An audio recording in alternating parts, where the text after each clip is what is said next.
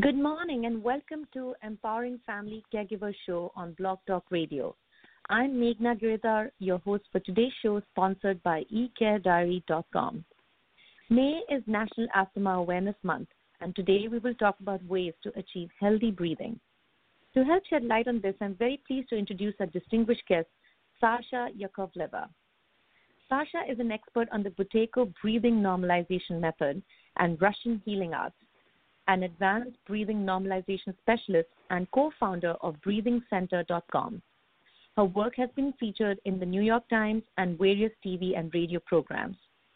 She is also the author of the books Breathe to Heal, Adenoids Without Surgery, as well as the instructional DVD series called The Breathing Normalization Method and the CD, Breathing Normalization Meditations.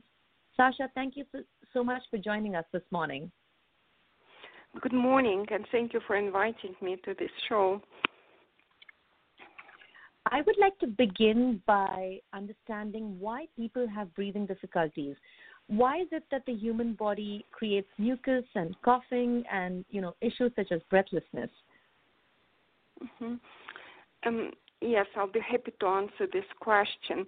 But first, I'd like to say that everything I'm going to talk about is a perspective of Dr. Buteyko and other Russian doctors who worked with him. So his perspective was rather different compared to the view of the conventional medicine.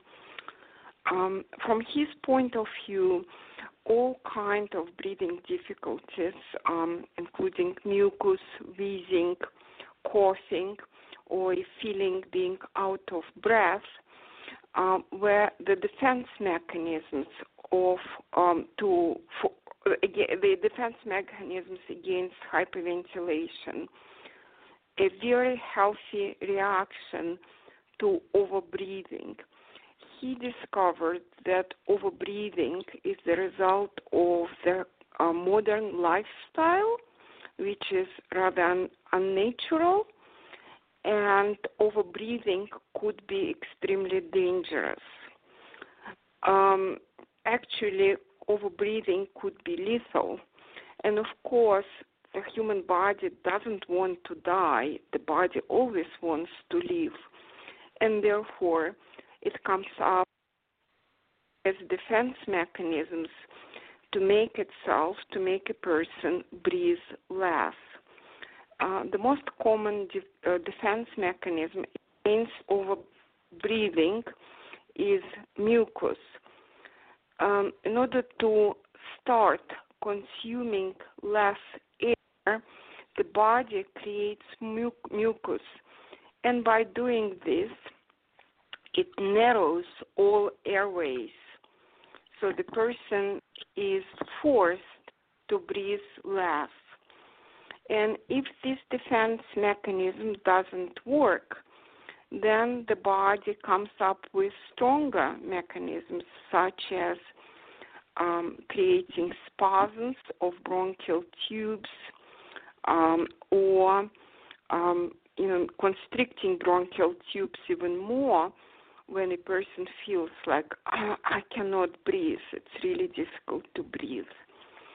And most doctors, of course, believe that the group of these symptoms, which is often called asthma, is incurable. However, Dr. Buteyko had a different opinion. He believed that the tendency to have those symptoms would always stay with a person. However, but by learning, by training yourself how to breathe less, a person could greatly improve his or her condition and even become symptom-free. And that's what I do. I help people to learn how to breathe in a healthier way, how to breathe less, and by doing so, reduce or fully eliminate the symptoms. So what exactly is healthy breathing? What does healthy breathing look like? Yes, that's a very interesting question because healthy breathing is actually invisible. If you look at the person who is 100% healthy in a perfect physical form, just a person at the level of his or her optimal health, you will not be able to notice, to see his breathing, because his breathing will be absolutely quiet. He will be breathing through his nose, and nothing in his body will be moving because of breathing. So his or her shoulders, chest, and the abdominal area will be still. So healthy breathing is completely invisible. Unhealthy breathing is very noticeable. It's noisy. It's through the mouth. It's when the body moves because of breathing. So when I work with my clients, the first step for them is to start imitating healthy breathing. They start practicing invisible breathing and quiet breathing, and by doing so, they're able to improve the function of their respiratory system significantly. Can you take us through some ways to improve breathing? Is it something that we can help someone do? Absolutely. Yes. If people have to receive a certain training to do so, but we definitely can improve our breathing.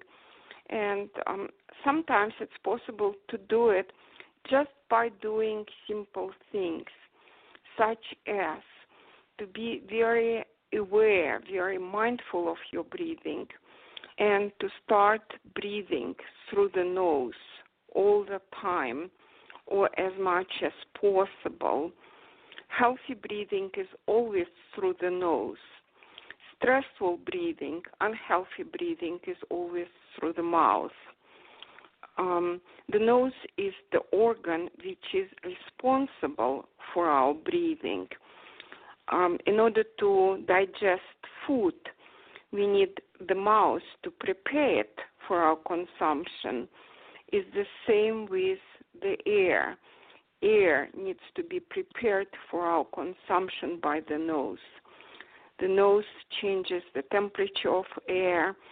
The nose purifies air, and a lot of harmful microbes and viruses get killed on the mucous membrane in the nose.